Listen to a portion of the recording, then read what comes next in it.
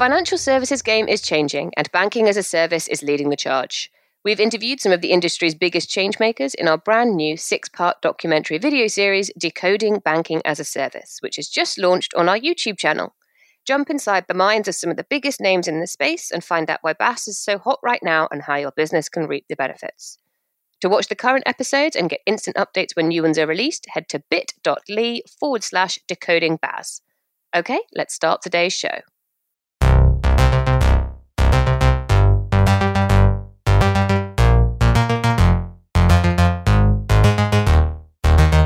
From 11FS, this is FinTech Insider News. This week we bring you TransferWise goes down under as they join Australia's real-time payments network.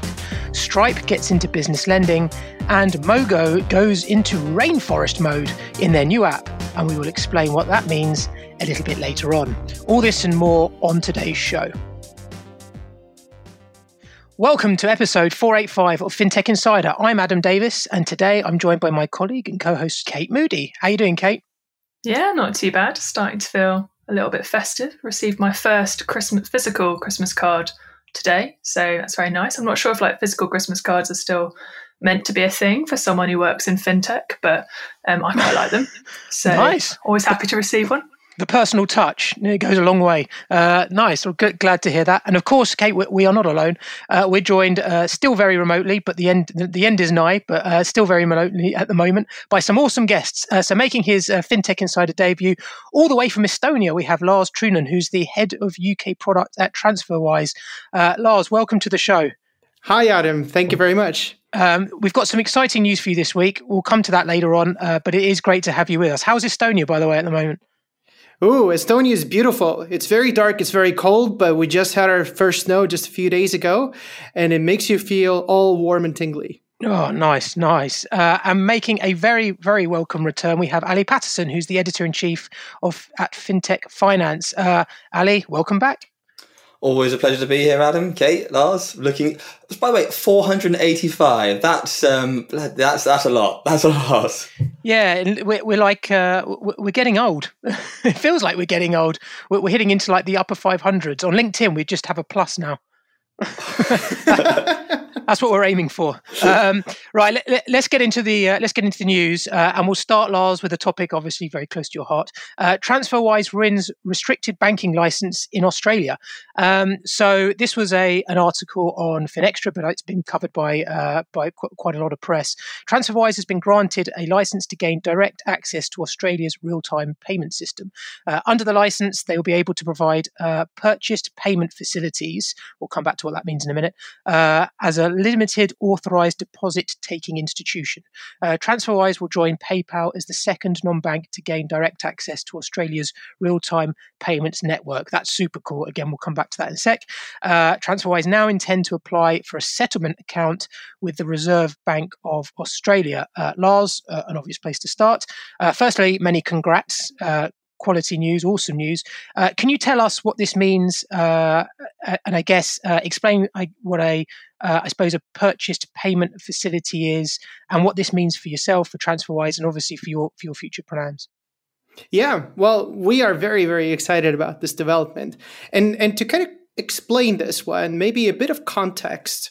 We did something very similar in the UK. So in the UK, we don't have a purchased payment facility license or a banking license, if you will. We are what's called an authorized e-money institution.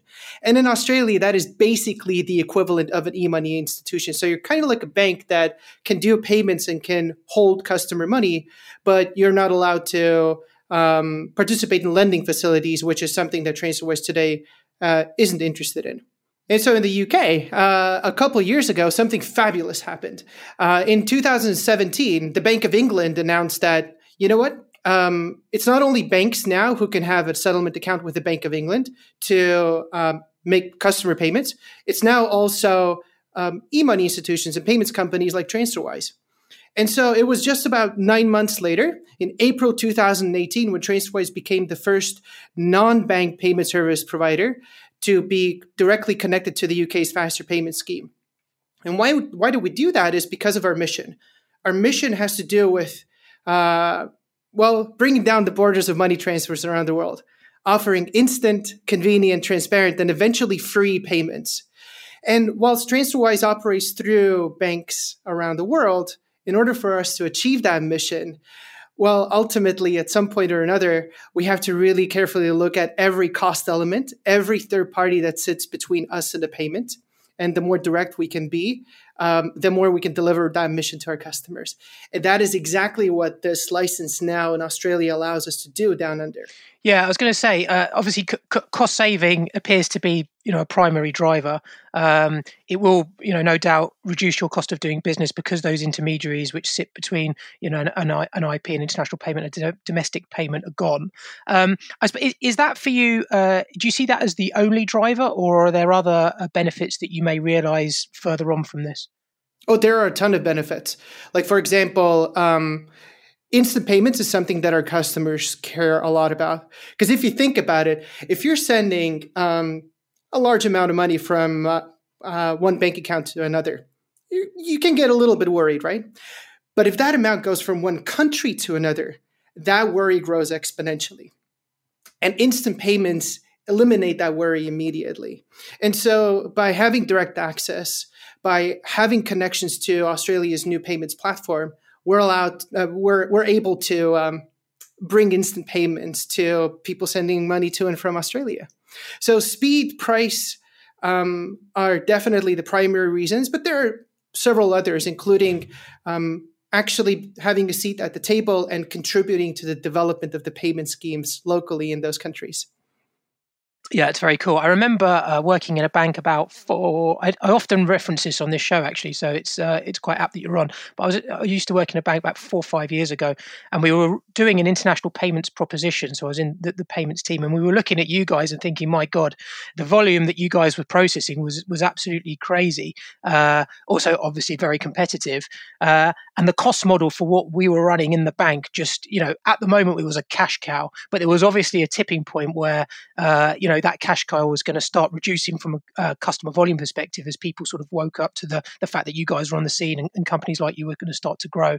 And this really feels like, do you feel this is, I guess, a maturity for TransferWise? Because it's something which, I suppose we see you as mature in the UK, and it's a default option for many people sending an international payment. But do you think this sort of gives you like that? I suppose that validity and that maturity to say, actually, do you know what? We're actually getting involved with the schemes, with the payment schemes, etc. It's a great question. Yeah,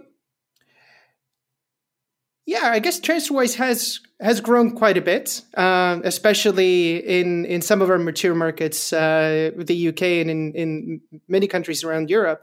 But in the grand scheme of things, if you look at the amount of money that people send globally, and if you look at the amount of money that people still pay to incumbent institutions and hidden fees, we're just getting started on that journey, and we still have a long way to go. This new license in Australia definitely helps us do that in Australia. But we still have a lot of countries and a lot of people around the world to reach. So keep your eyes open. We're just getting started. Cool. Ali, you look like you got a question. I was going to say, so I'm a TransferWise customer. Love you guys. Use you a fair bit. So I can now, I always find it interesting whenever I send money on there, whether it's instant, like there's some places it says instantly, some says about a day, some says a few hours. So Australia, as a customer now, that's now instant, right? So I can literally log on there and send, I don't know, a $5 to Ryan at Cape, and it should be like that. So once we are completely connected to the payments platform, then there's nothing stopping you from doing that. Flippin' A. That's brilliant. Looking forward to that. And the corresponding banking system dies one step after another. And if you think about it, that's how the world should be like. I mean, you can take out your phone and send an email to somebody in Sydney right now. It's going to be there in like a second, and it doesn't cost you anything. And effectively, an email is just bits and bytes on servers, right? But so is money. But for some reason, when you send £1,000 to Australia, £50 less arrives because the exchange rate was twisted a little bit. That shouldn't be the case in 2020, and that's the problem we're trying to solve. That's awesome. There's also and again, I'd love to get your feedback on this. The company's also, this is from the same article, the company is also looking to be one of the first non-banks to connect to the Singapore Fast network after the country's central bank confirmed today that it would open up direct access to the nation's real-time payment plumbing to non-bank financial institutions. How important is that growth to your strategy, and are we seeing sort of a fuller Asia play? Oh, it's tremendously important. I mean, if we could, we would try to get direct access in every country where we operate. Frankly, the world of opening up access to non-banks is still very fresh. The UK spearheaded it in the Western economies, and many countries are now following suit. But in most countries around the world, we're still limited by what the legislation allows us to do. In fact, it's only now that, for example, even in the European Union, where we are connected to the European payment systems through our partners in the Central Bank of Lithuania, it's only now that the European Commission has opened up its retail payment strategy to formalize access to non-bank payment service providers and e-money institutions around the world. Around the EU. In the US, the discussions are still ongoing, and it's going to take even more time. So we are frankly still constrained by the local legislation in a lot of different areas. I think, I suppose to build off the back of that, obviously, really exciting news for you guys specifically, TransferWise specifically. But I think this is also super interesting from thinking about the Australian market as a whole. Traditionally, we've thought of that market as being very non-competitive, having high focus on sort of big incumbent banks and the services they provide. But this starts to reinforce the sense that the Australian administration are trying to catch up, are trying to follow, as you say, Lars, like the lead of other markets by making it easier for competitors both from Australia and internationally to come and add value to Australian consumers. So I know that reading about it, there's still kind of various reviews and consultations going on. They're expecting to kind of make more changes in the new year, I think. But exciting from a TransferWise point of view, but also exciting from an Australian customer point of view, that there could be more change coming in the future as well that will help to make it easier for those customers to get access to better value for money and better service fundamentally. Yeah, and I guess in Australia, that there is quite a lot of, obviously there's neobanks, there's a lot of sort of tech startups that are just emerging, I guess, especially over on the East Coast. Do you see that as and also from our perspective, I guess it's so far away that you've almost, from a longevity perspective, you tackled the hardest use case. Do you feel that Australia is the hub, I guess, to launch that sort of, I guess, that Asian route? And do you see that as a potential hub for you guys going forward? Australia has always been an important part of TransferWise's business, and it's been growing rapidly ever since we launched it some years ago now. And look, by the end of the day, all of our customers matter, right? And Australians as well. And it's really cool to see that these types of developments are really happening. Increased competition, by the end of the day, it does mean getting a better product for, not just Australians, but people also moving to Australia, living in Australia, sending money back home from Australia. Maybe Australian expats, who moved to the other side of the world to send money back home to Australia. So there are all these different types of use cases that have to do with our country. And of course, we want to help as many people as possible. If there is more competition, it means that everyone wins by the end of the day.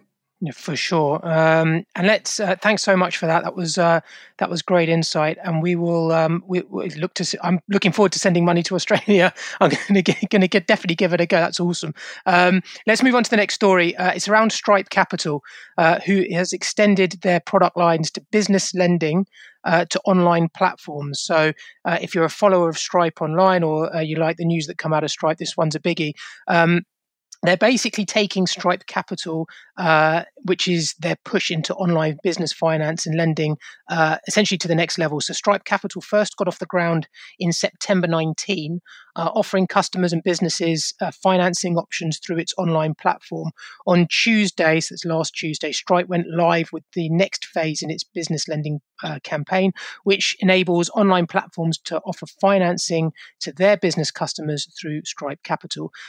Stripe Capital equips platforms with an end-to-end lending API through which they can provide financing options. And this enables platforms to offer an additional service for online merchants in need of a quick infusion of cash or some working capital without having to build their own lending solution. It is also worth mentioning that just a little while ago, Stripe also announced that they're launching Stripe Treasury, which is another component to their to their arsenal. And their first use case client, their friends and family, is a small little e-commerce store called Shopify. So it's been a nice quiet week for it's been a very quiet week for Stripe. I guess like loads of discussion points on this. You've got kind of like the embedded finance angle. You've got the banking as a service angle. You've got like credit, and what will credit look like next year. There's a lot of talk, I suppose, in Q2 next year of furlough schemes and government subsidy schemes finishing, and banks potentially then stepping back from lending because they are potentially going to be overexposed to the SMB markets. Do you kind of agree that is going to be an opportunity, and therefore is now the right time for Stripe to be launching this? I think absolutely. I think it's part of a longer term shift we're seeing in terms of the way in which business lending is being allocated. So we're seeing more and more fintech players or kind of platforms trying to leverage real time transaction data to help better profile businesses and better understand the money that's coming in and out of businesses. So we know that that's something that Stripe have been doing already, kind of in the capital side. We know that's something that Square do, also confusingly through their Square Capital. I always get the two confused because they've got exactly the same name, but they're both doing really smart things by using the connectivity that they have to help better understand who they're lending to in a way that incumbent banks struggle to. So we're not seeing decisions being made based on old-fashioned application forms or credit scores in quite the same way. It's much smarter, and so I think these are the businesses that will be able to adapt to the new reality of post-pandemic life much more effectively. So I'm hoping that they'll be a big part of the recovery and helping businesses to get back on their feet. Yeah, and they have said, interesting, that they see the primary bottleneck that limits the growth and expansion of most small businesses is access to capital. I guess, Ali, do you think that's, for all the work that we've done, it's definitely up there as one of the top jobs, but do you think this is the top job and a Stripe right to, I guess, double down on that? Oh, 100%. But I don't think it's interesting we're talking about the furlough schemes coming towards an end, and then end of CBILS last week. I spoke last week with a couple of small business lenders that are not on or never been on part of the CBILS or the bounce back scheme.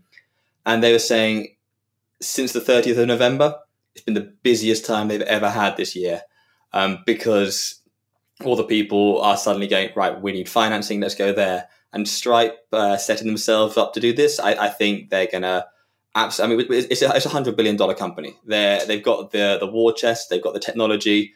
I think they're going to absolutely knock it out of the park here.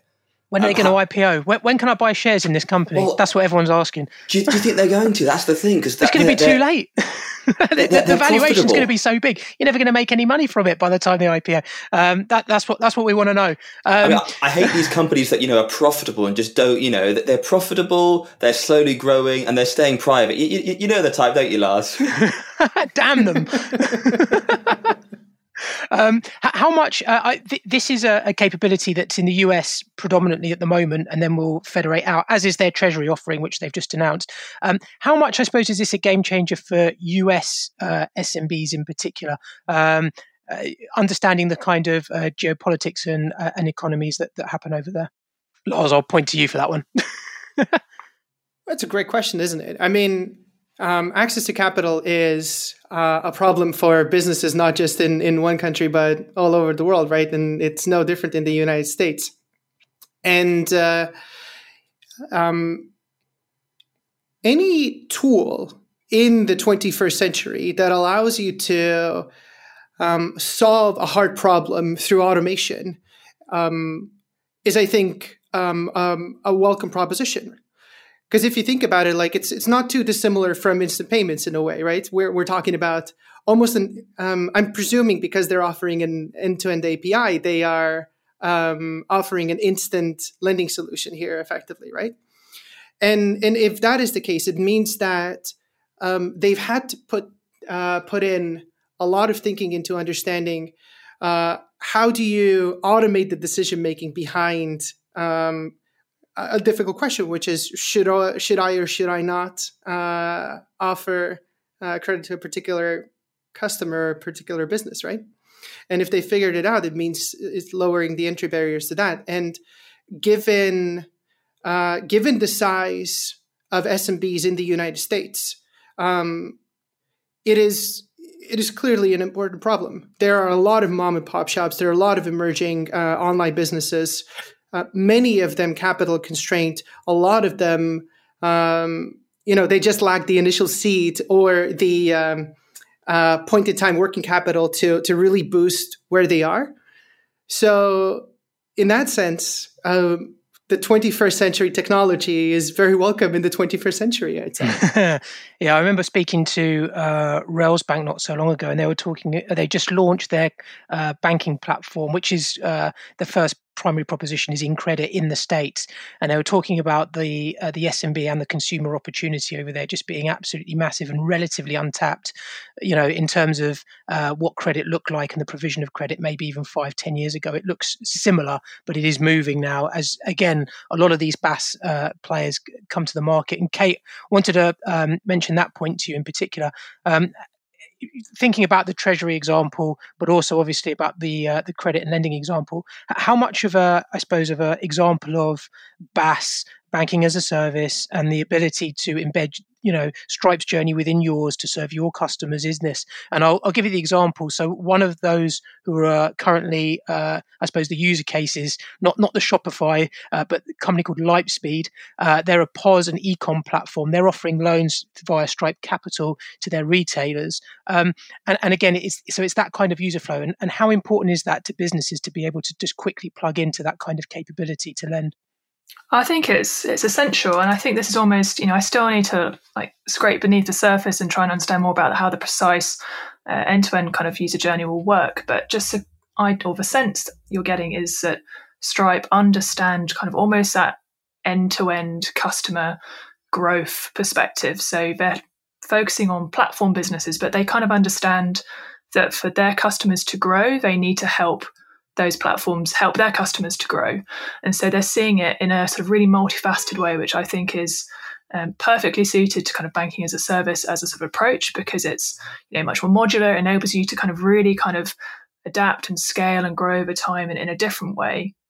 But yeah, I think that's what's almost going to be the scariest thing about these new propositions, is that Stripe is just constantly taking chunk after chunk after chunk out of all of these opportunity areas.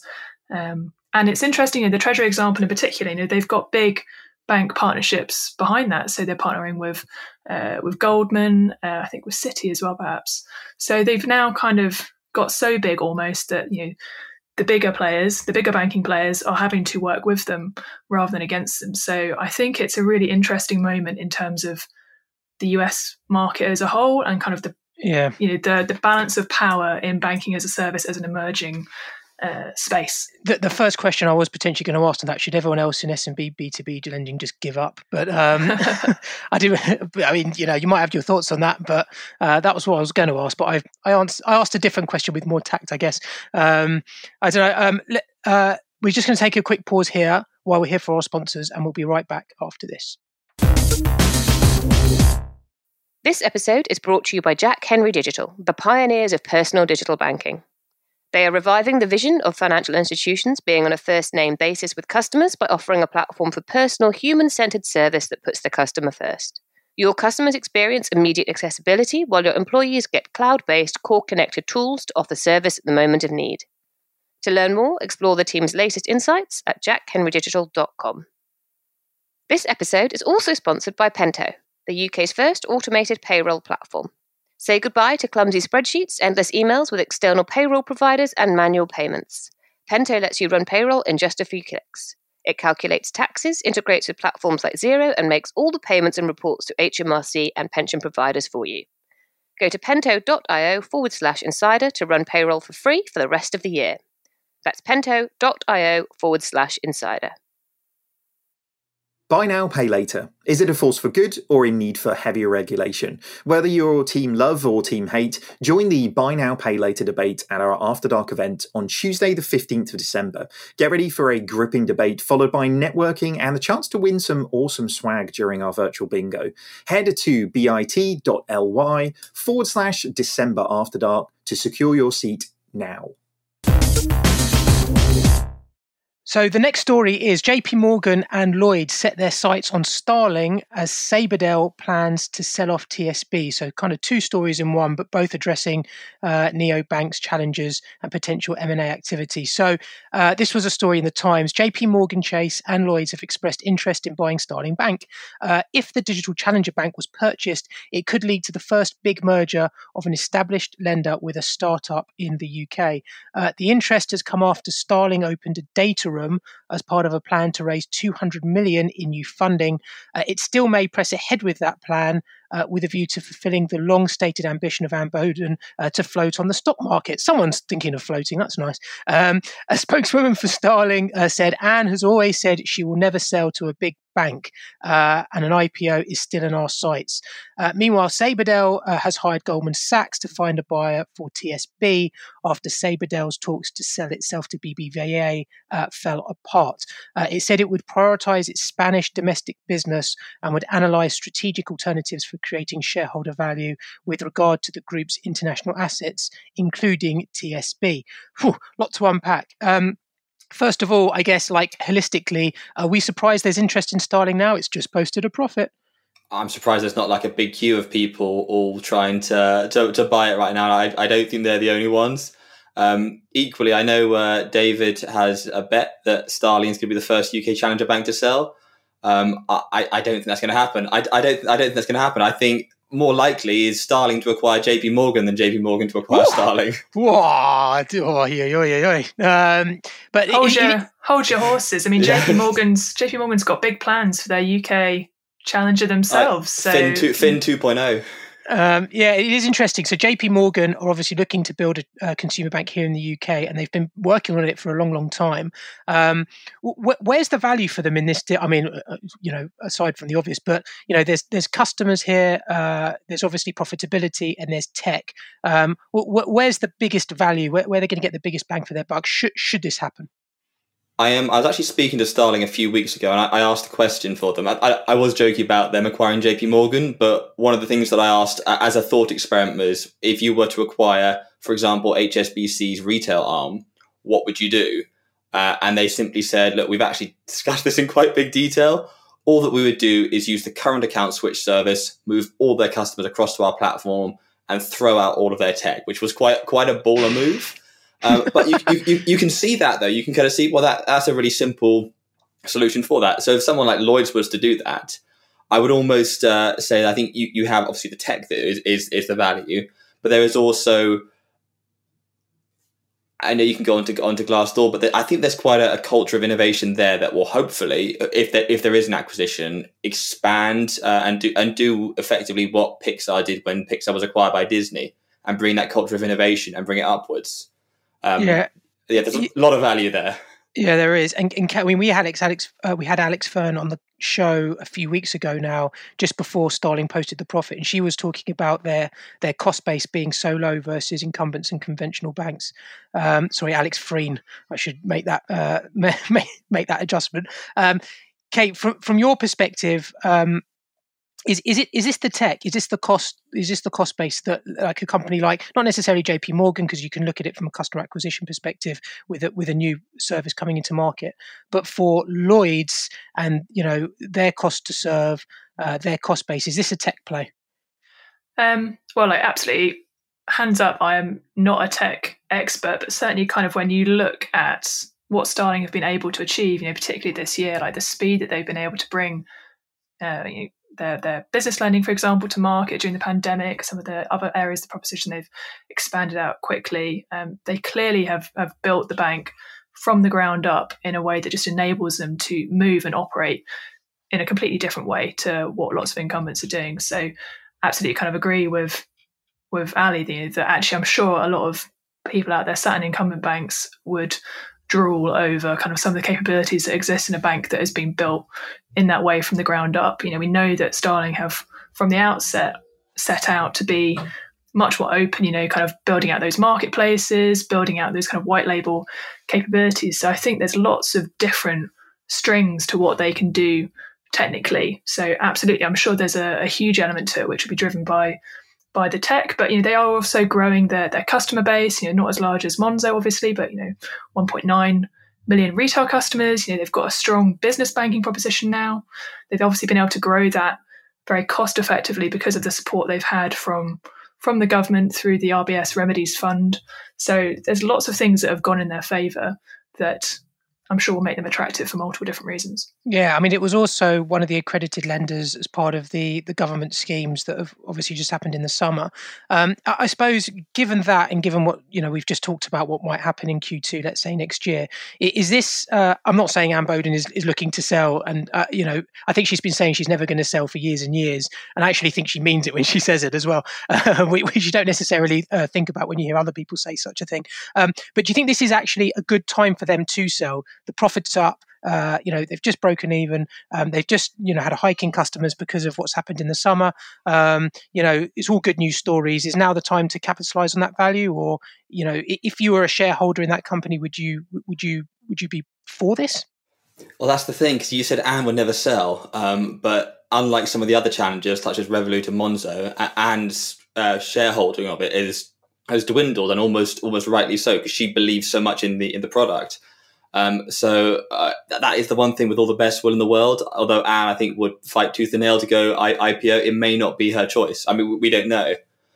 But is this the right time? I don't know. I think Starling's still got a lot more that it can show off, I think, before it goes either the acquisition or the IPO route. And just switching to the second part of this story, so talking about Sabadell and TSB. The obvious question is who is going to buy this? I mean, they are a bank. Lloyds. They are an organisation that has about 5 million customers, deposits of 33 billion, loans of about 31 billion. So it's a sizable, if not enormous, bank, I guess. With all the tech debt that it's got, who is this for? Who would take this, and what are they going to do with it? Lars, Lars has put his hands up like, I don't know. What can you do with this? Go on, Lars, you could take it. It's the perfect play. No, it's not. It's a tricky one, isn't it? No, I'll pass this one.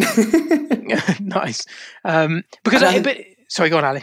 I think there is an opportunity for somebody like, I know I said jokingly Lloyds, but there is an opportunity for an incumbent bank, whether it be a domestic one in the UK, or even if someone like a JP Morgan is looking to launch their own challenger bank, is looking to get into the UK market. Why not go that way with the likes of TSB? And we are in a pandemic. They've got a lot of branches. They become the regional offices.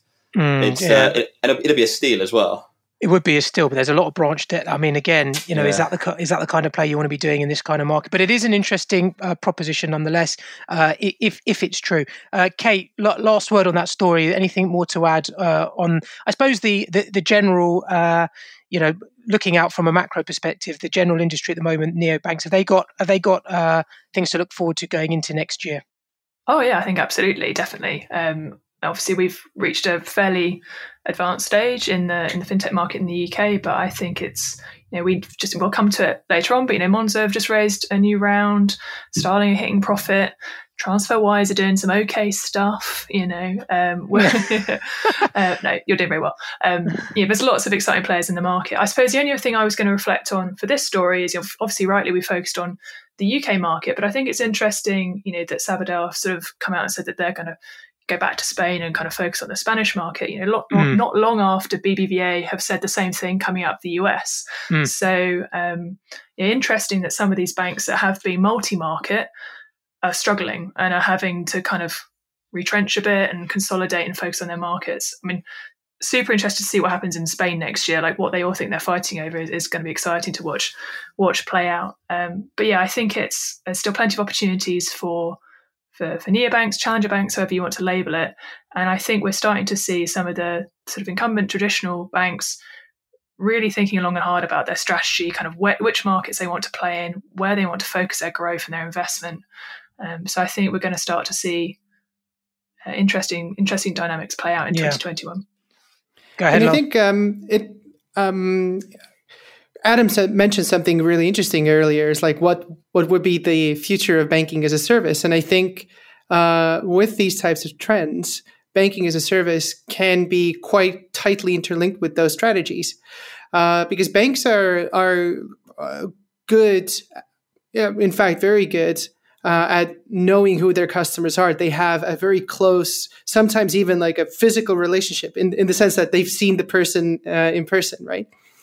And the fact that they might be migrating away from certain countries and focusing on their home countries doesn't necessarily mean that their access to the global markets is shrinking as a result. There are now all these opportunities out there to connect to a very easy API. It might be, for lending purposes, or it might be, for example, like Monzo did, to get access to international payments through the TransferWise API. They don't have to be in all these countries. They don't have to open up a local branch in Germany, etc., to offer international services for their customers.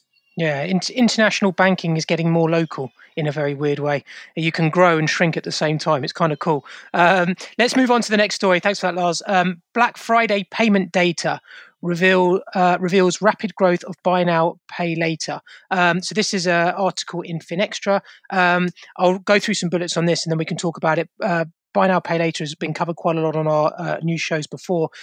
So this is obviously a hot topic at the moment. The use of buy now, pay later services like Klarna and ClearPay on Black Friday more than doubled in 2020. A study from payment services provider Molly, I hope I've spelled that right or pronounced that right, spanning 101,000 merchants, I wonder why 101, across Europe, shows a 56% increase in the overall number of transactions on Black Friday between 2019 and 2020. Do you think it was 101,000 because they didn't want an even number? I don't know. Anyway, buy now, pay later services still only represented 2.5% of transactions, up from 1% in 2019.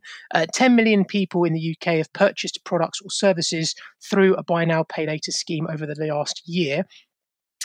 However, the research also highlights related risks, with more than half of 18 to 34-year-olds using the method having missed a payment, and nearly 2/3 saying it is making them spend more, potentially increasing their chances of getting into debt. Quick question I'll throw out to the floor. Is this a huge surprise? We know buy now, pay later is growing in terms of customer numbers, in terms of funding, etc. Did you actually think it was going to be higher than 10 million people this year? That is 1 in 7, but nevertheless, did you expect the numbers to be higher than that?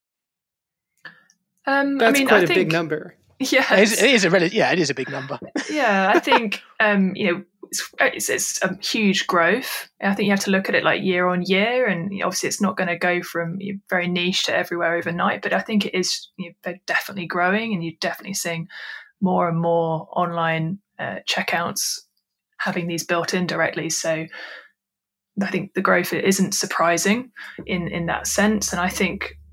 Definitely, I should probably declare up front, I'm definitely not a fan of buy now, pay later as a trend. I'm very worried about kind of some of the decisions that customers might make, especially this close to Christmas, a time of year when we know that there's extra pressure on wallets, that people on lower or less stable incomes are sort of, especially this year, the pressure to try and just have some kind of positive Christmas must be huge. And I don't know. I worry that customers are going to make decisions which come back to haunt them in the new year, especially given what we've touched on, that lots of the effects of the pandemic are still to play out. So, yeah, it's a number that didn't surprise me, but it concerns me. Lars, you got thoughts on that? Yeah, I think there are certain situations when such schemes can be quite helpful, right? So if you have, let's say, a single mother raising 2 children, deciding to go back to school to get a second higher education, and they really need that laptop because it's an important investment. It's what you use, and you use that type of a scheme to get that laptop right now because that's going to help you. It's going to help you grow and do a lot of fun stuff later down the line. What worries me is that the data was provided by as a result of Black Friday, right? And even in Estonia, which is, on the other side of the world compared to the source of Black Friday, which is a day between a Saturday and when you eat turkey, right? Even in Estonia, I got literally dozens and dozens of pamphlets and papers and pages of advertisements to buy stuff. And like, if you really think hard, right, is that really the right thing to do when our planet is literally in danger? And it's Black Friday as an event itself that creates this mass hysteria to among consumers to buy stuff, to use buy now, pay later schemes, but also from the producers' side, who oftentimes what they do is they go out and they specifically produce goods that are of lower quality for Black Friday. And this whole vicious cycle just shouldn't exist for the sake of our own children and grandchildren by the end of the day. But it's no single link that is the cause of it. It's the whole ecosystem. Every little bit either adds a little bit more momentum to it or it could dampen it.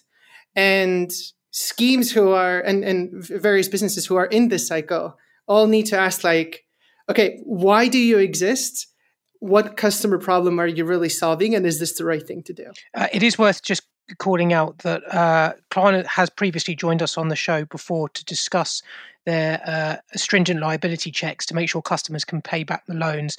And they've always stressed that it's not in their best interest if customers miss payments. And actually, I think the default rate, I'm not going to pretend that I remember the percentage, but it is incredibly low, especially sort of above that sort of 35 age group. So if you go from 35 to 45 and up, it is a really small default rate.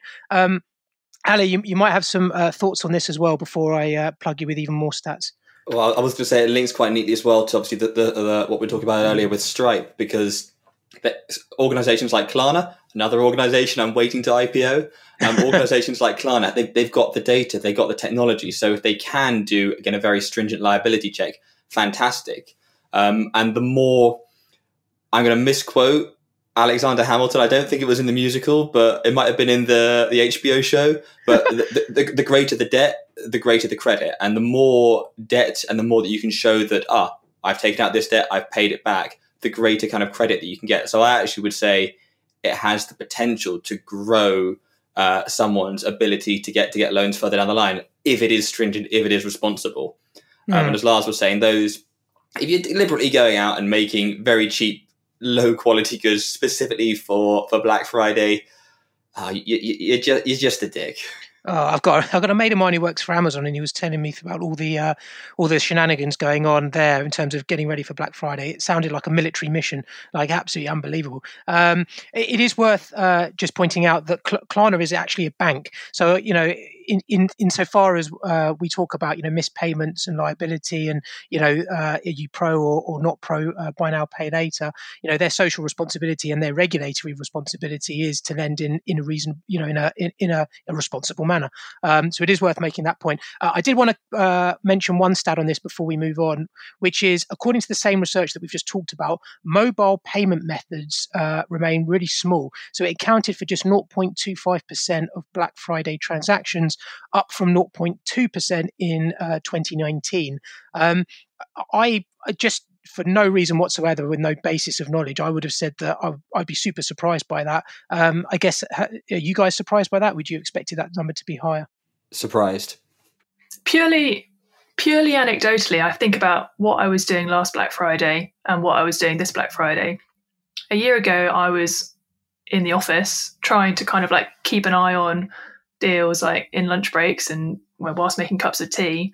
Whereas, this year we're all working, well, not all of us, but a large portion of people are remote, are at home. So maybe it kind of changes some of the nature of the shopping experience. Like when I was browsing stuff online, I was just doing it on my computer. So it was I suppose it's a surprise as a stat, but I wonder kind of how much of a blip like this year might be, given how less likely people are to be shopping on the move, and people are much more likely to be sort of shopping kind of while sat down or in one place.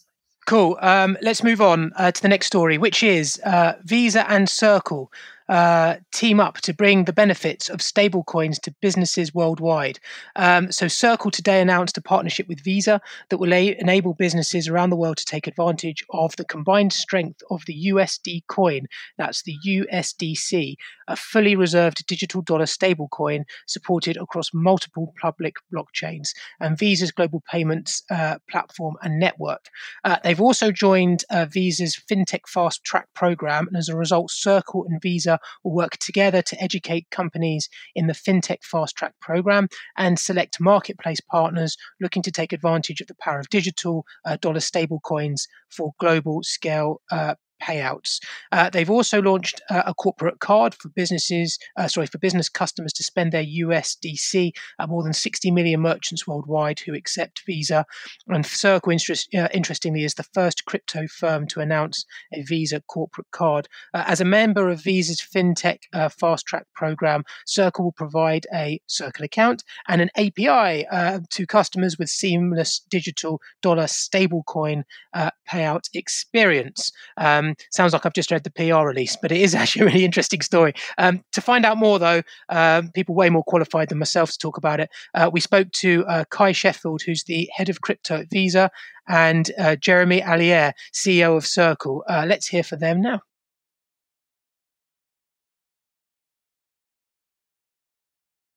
Hello, I'm Jeremy Allaire. I'm the co-founder, chairman, and CEO of Circle, and I'm here with Kai Sheffield, who's the head of crypto at Visa. Hey, Kai. Hey, Jeremy. Circle is going to be one of the first firms, I think actually the first crypto firm to announce and ultimately roll out a Visa corporate card that's attached to a Circle business account that is a digital currency account using USDC. So businesses that are operating in this highly global world will be able to store value in digital currency and get the other benefits of that, as well as utilize that with their employees and use that with 60 million Visa merchants worldwide, which is an industry first.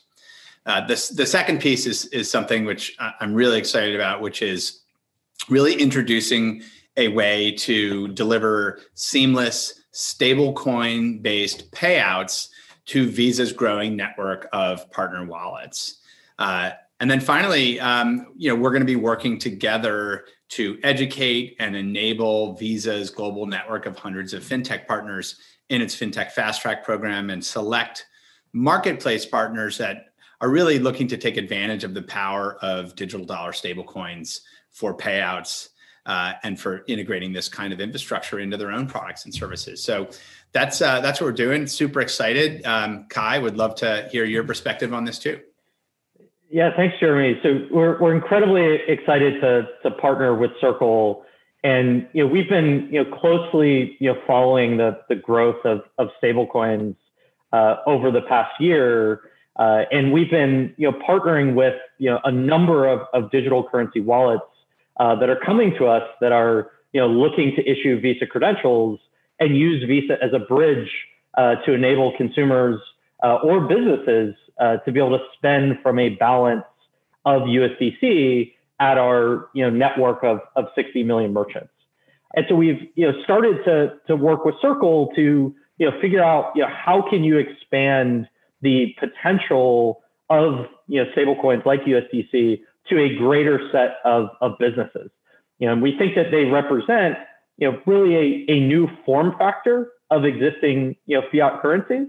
But in order to get the benefit of this new form factor, you need to have great business facing APIs, and that's what Circle's platform provides today. And then you need to have a network of digital currency wallets that can receive payments. And that's what Visa has been building, over the past year, with a number of partnerships that we've announced. And so we think there's, a incredible opportunity to combine, the power of, Circle's APIs with Visa's existing products and services to make it easier for businesses across the world to be able to leverage USDC for new payment flows.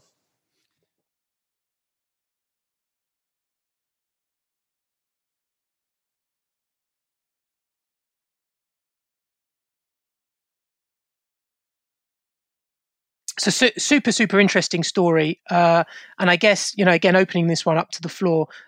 Visa has become the first card network for choice for digital currency wallets with over 25 approved card programs connecting to them.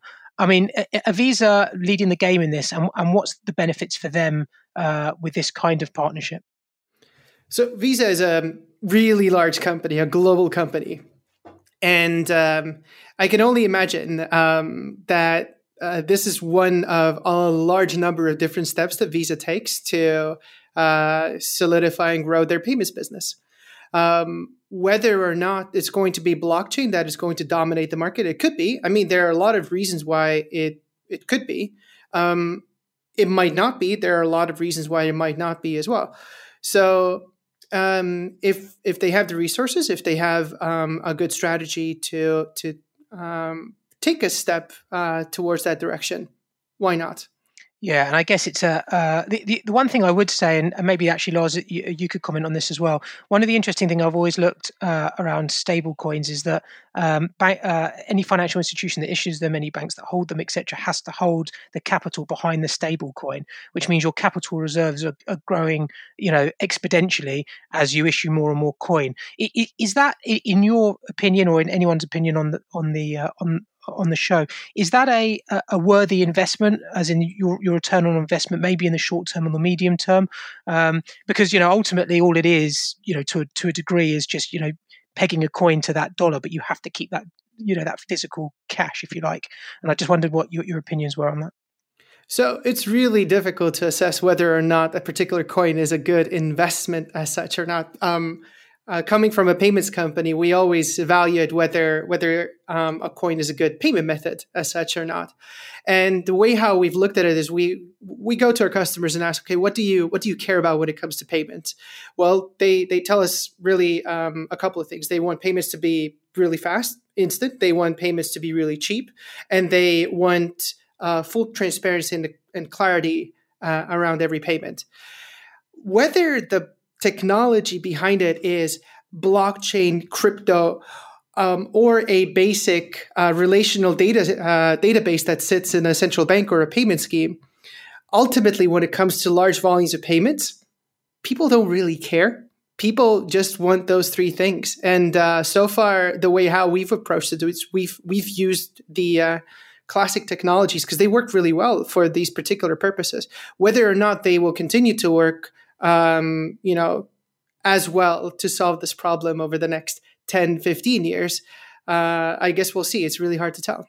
Yeah, I think this is a really exciting time for stablecoins. There was another really interesting story that came out from Circle, I think, a couple of weeks ago as well. You're not in the same space, but they're doing some really interesting things, I think, in partnership with like the US government actually to help facilitate international aid payments across borders.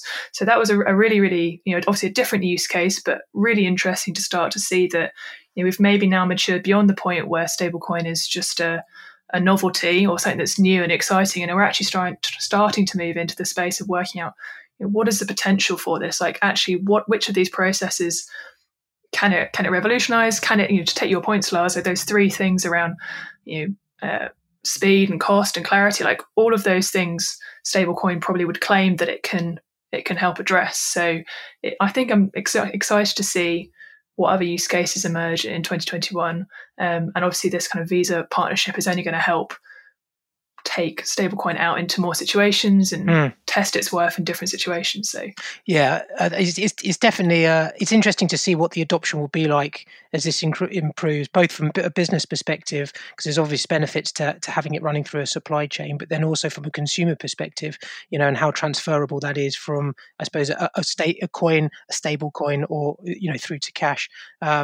And you could say that that's one of the biggest tech trends that we might see over the next, let's say, 2-3 years, is how that kind of technology develops and how mainstream it becomes. That people are talking about, trading coins or paying in coins in the same way that they do with card payments now. I'm not sure we'll get there in that time frame, but it is super interesting to think about how that might morph.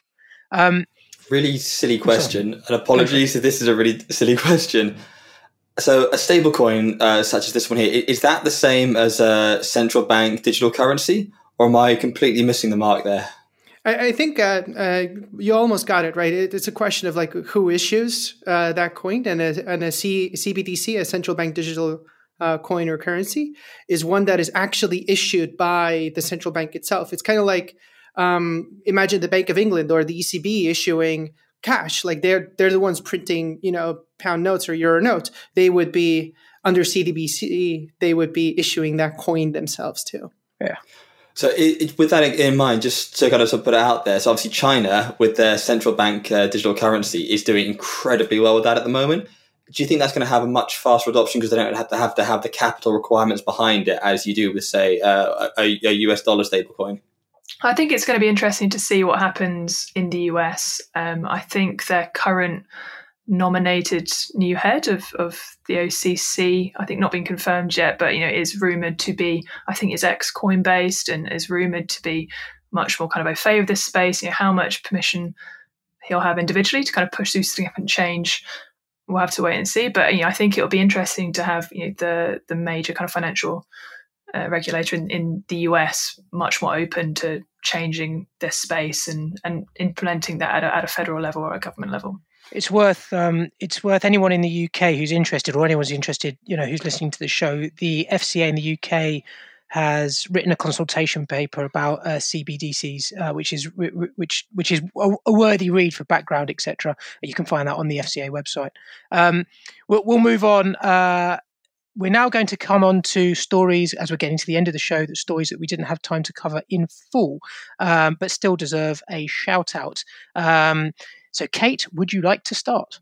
Sure. So our first story is from our friends at TechCrunch. So Monzo has picked up an additional £60 million in funding. It's been reported this week that Monzo has closed another round of £60 million in funding, which is effectively an extension of its previous top-up round in June. This apparently saw Monzo valued by private investors at around £1.2 billion, which isn't too shabby, but was actually roughly 40% lower than the valuation that they had before the coronavirus pandemic. To quote Monzo's CEO, T.S. Anil, he said, "We've raised £125 million this year, achieved strong organic growth, and are now nearing 5 million customers, all while becoming the most switched-to bank in the UK and the top-rated for customer service. This news demonstrates the confidence that both our customers and investors have in Monzo. But..." This is where he stops speaking and we start speaking. "Like some other banks and fintechs, the coronavirus crisis has resulted in Monzo seeing customer card spend reduce at home and, unsurprisingly, abroad, which means that it's generating less revenue from interchange fees. So overall, it feels like 2020 has been a bit of a mixed year for Monzo, to say the least. So as we've touched on today, a lot of the recent industry chatter has been focused on Starling hitting profit for the first time. So unsurprisingly, it feels like Monzo are keen to use this raise to demonstrate that investors are still backing them, buying into kind of their overall longer-term strategy, and that they've also stabilised their valuation after that down round in the summer. But whilst they've undoubtedly taken a hit on the retail side, they are reporting growth on the business banking side.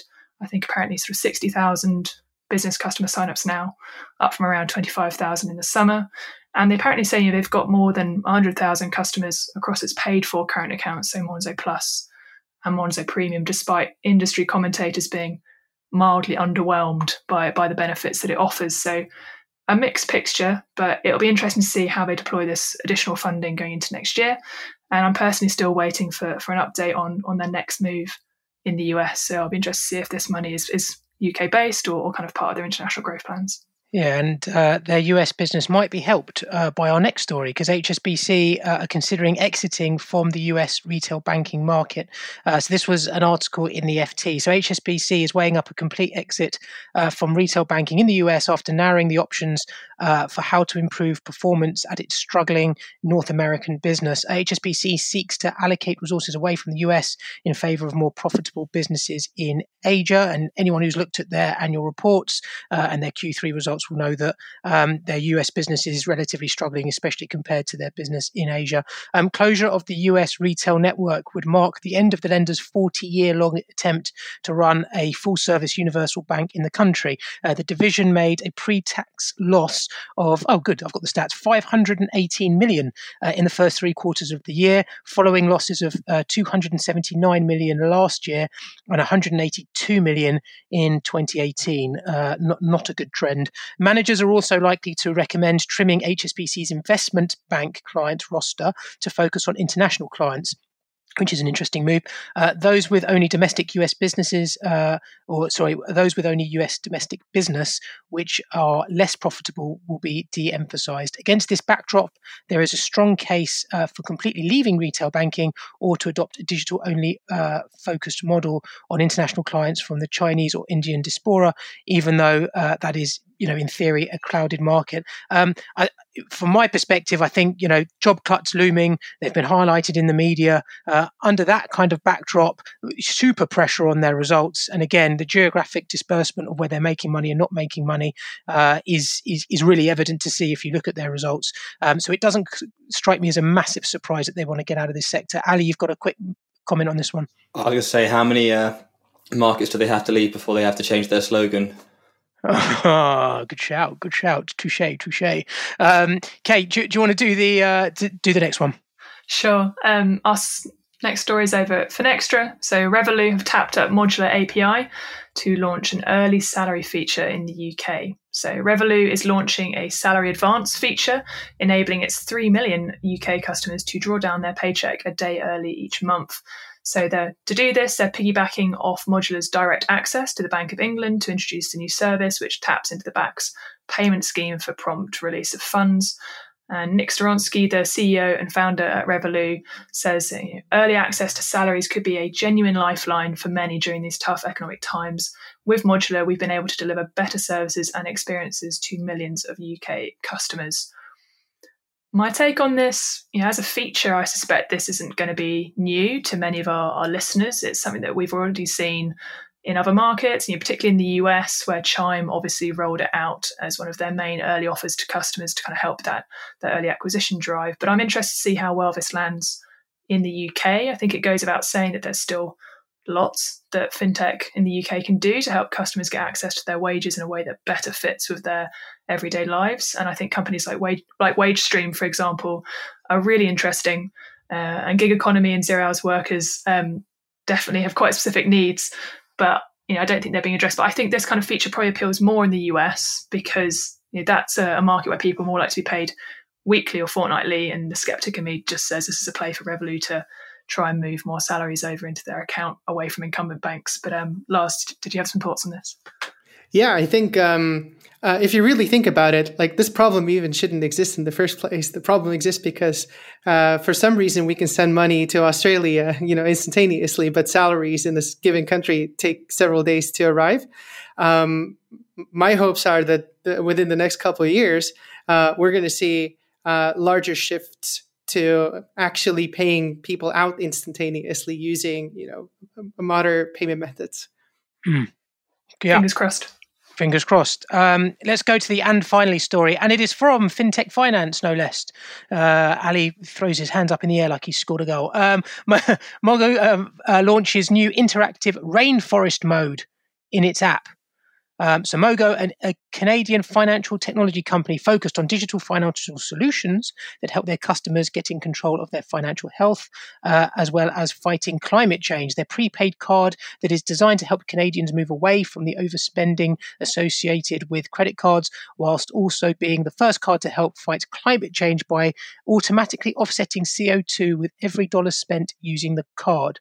That's pretty cool. Love to see the tech behind that, but that's pretty cool. They have now upgraded their app to include an interactive rainforest mode.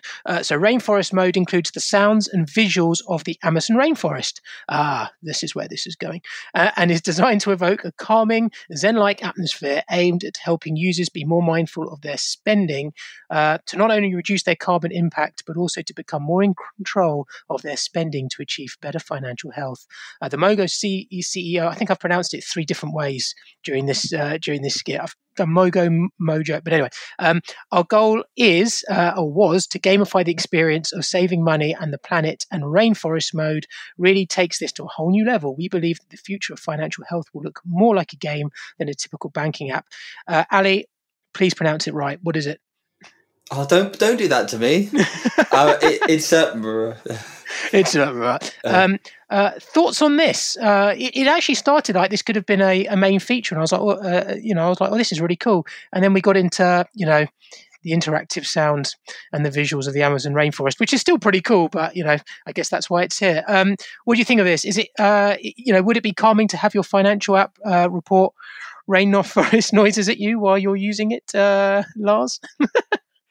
I mean, why not? I mean, people are so different and all over the world, and if some people find that they're going to now spend less because they're hearing the sounds of parrots and wind and rain and moving leaves, then why not?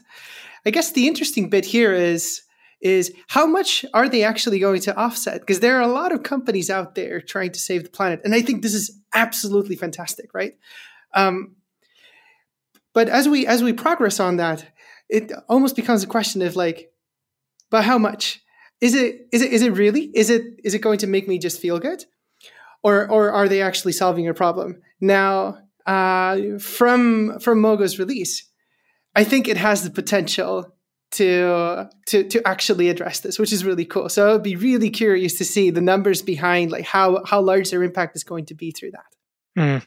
Yeah, I really like obviously as Lars has touched on, some of the kind of core mission stuff, and it's interesting that they're focusing on a prepaid card because they've said they want to help people kind of get more in control of their credit usage. So I think lots of good things. I suppose personally, I don't know if I find rainforest very zen.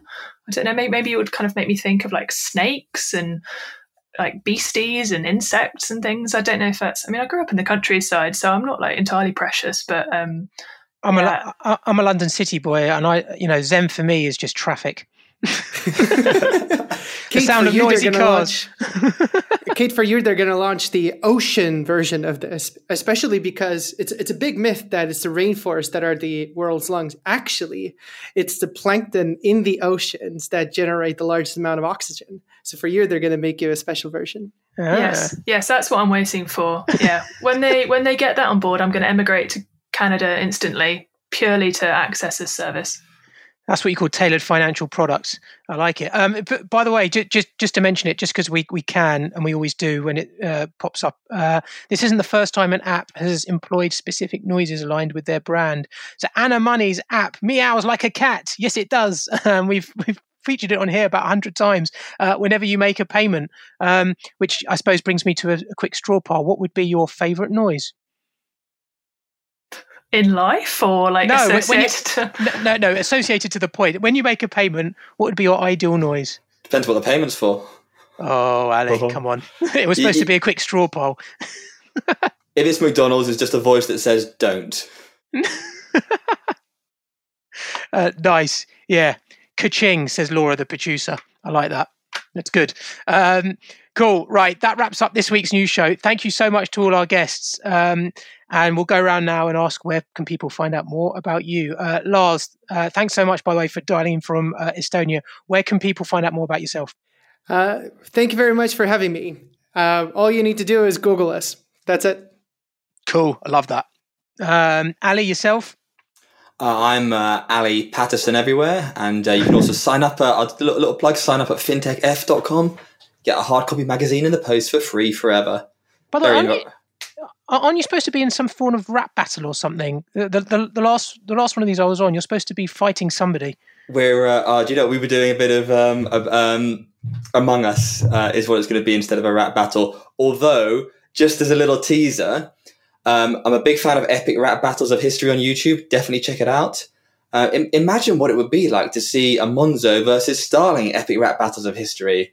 Oh, I have to watch this space. Little tease. Whoa. Okay, cool. Can you imagine a world where all the banks and fintechs start playing Among Us? That would be one epic evening. Oh dear. TSB was not the imposter. The spinning out in space. All right. Let's get back to it. Kate, where can people find out more about yourself? Sorry, this is going to be deeply boring now after that wonderful diversion. I'm just Kate Moody on LinkedIn or at K8 Moody on Twitter. Cool. I'm Adam Davis on LinkedIn. I'm also Adam D8 on Twitter. I never knew you were K8. 8's my lucky number. Ian Wright from the Arsenal days. I just thought, anyway, I couldn't get Kate Moody, so K8 seemed to be the closest I could get. I see. It makes sense. Thanks so much for listening. If you like what you've heard, subscribe to our podcast. Don't forget to leave us a review. It helps us to make this show better and also helps others to find the show. As always, if you want to join the conversation, find us on social media. Just search for 11FS or FinTech Insider or email podcasts@11fs.com. Thank you very much. And for this week, goodbye.